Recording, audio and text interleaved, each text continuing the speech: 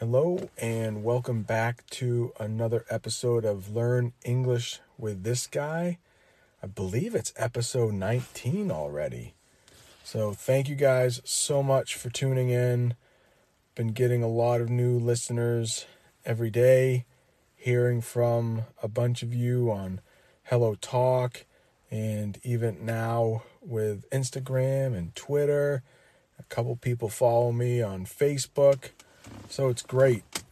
Hearing from you really helps me, I think, make a better podcast because I know what you're looking for. I'm not just guessing. So thank you so much. There is a new Twitter account for the podcast, and I will leave a link in the show notes. I think it's just the learn_guy.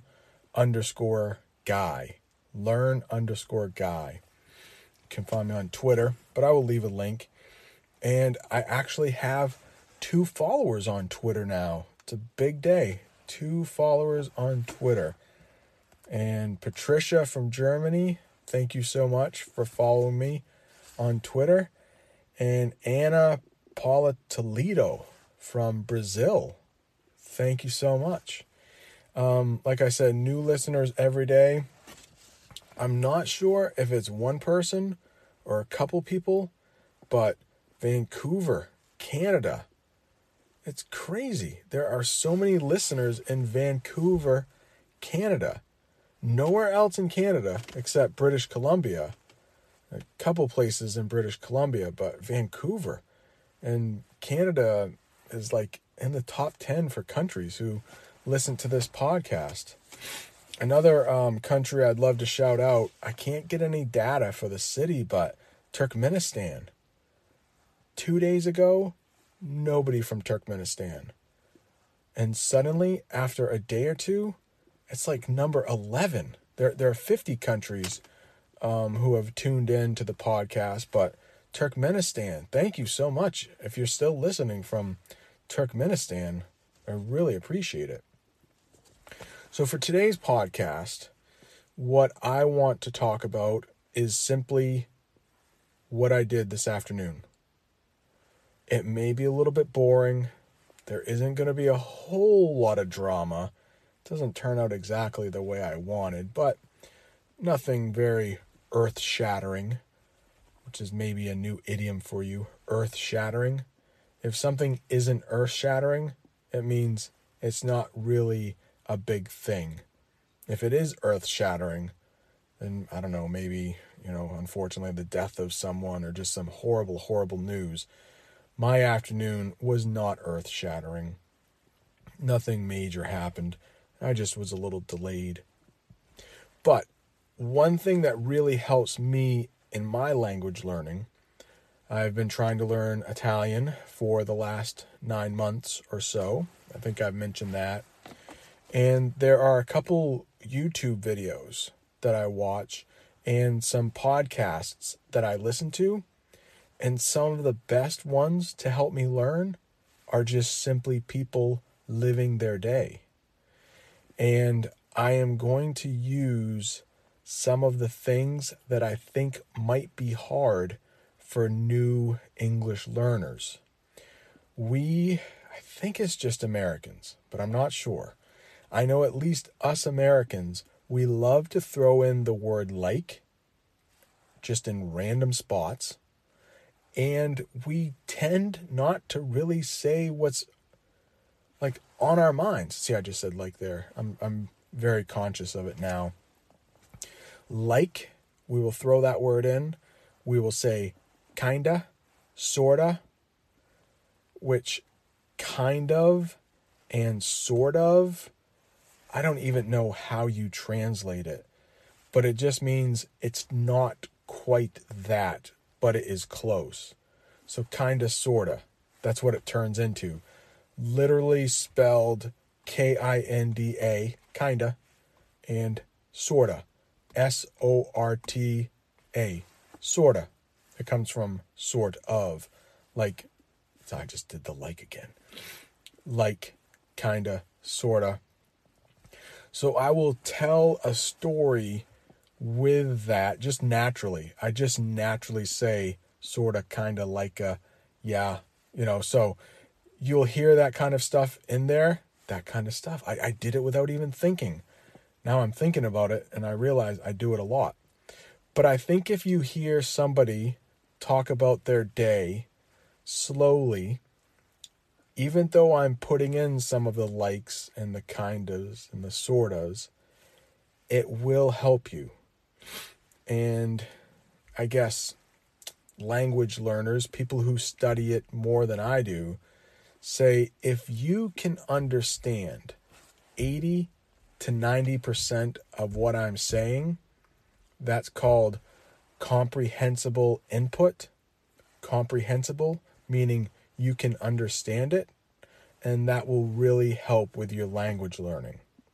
So even though you're not getting 100%, hopefully your brain can kinda fill in the other 20 or 10% just by what is surrounding the other words that you know, just so it fills out a picture for you better. So right after this short break from our sponsor, Anchor, I'll get right into my story about what I did this afternoon, and hopefully if I'm speaking slowly enough and clearly enough, you will get 80 to 90% of what I'm saying. Again, thank you so much for tuning in.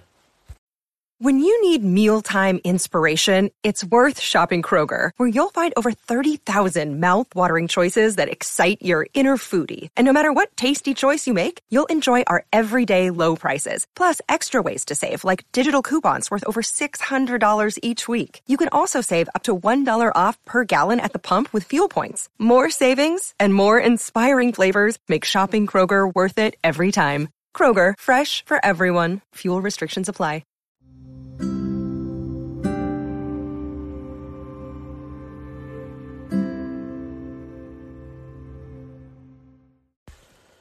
And we're back. So it's a Tuesday afternoon. I have been back in school after vacation for the last 2 days, and I feel like I'm kind of back into the groove, back into the routine. Vacation mode I'm done with. Now I'm back into work mode. So this afternoon, I had a couple commitments.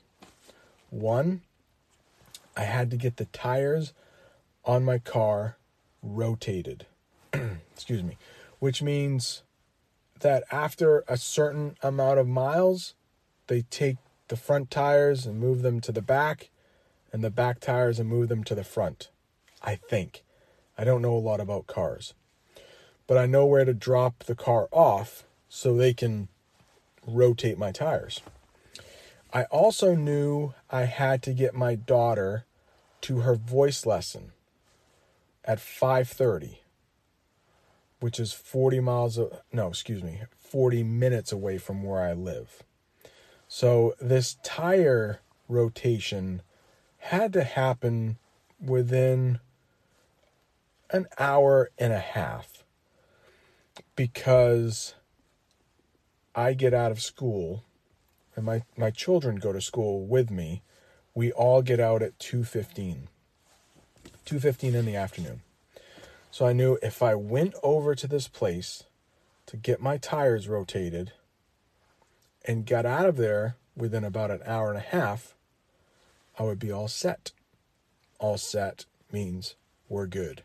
I would be all set. I would be fine. So I called over to the tire place. I couldn't make an appointment. If I could have made an appointment, then my time might have been a little shorter. But they said they were a little busy, so I would just have to chance it. I would just have to take my chances. But they said, if you come in at about 2:30, we should be able to get you in and out of there in 40 minutes. So I said, fine, I will be there. Now, when school ended, my two own children come up to my classroom, and we usually leave from there. Sometimes I have a little work I got to get done before I leave, but today, because I knew I wasn't going to have a lot of time, I wanted to get right out of there. Now, traffic can be a little backed up. It can be a little heavy, the traffic getting out of my school, because there's only one entrance and one exit. And with the buses and with the other parents coming to pick up their students and take them home, it can get a little busy. But I didn't remember that my son had math team after school. He's pretty good at math. He likes math. And we have a math team at our school, and where they will go to a classroom for about an hour after school, once a week, and practice math problems. And eventually, a couple weeks later from now, they will compete against other schools and see who is better at math. I forgot my son had math team. So my tire changing place is about 15 minutes away. So I said to my daughter, all right, let's go. We will 40 minutes. His math team thing lasts for an hour. I can get there, get the tires changed, get back and get him. No problem. I drop my car off at about 2:30. The people at the tire changing place say, "Oh, sorry. We're a little bit busier than we thought we would be. It's going to take about an hour and a half." So I was a little worried, and I didn't know how I was going to get everything done.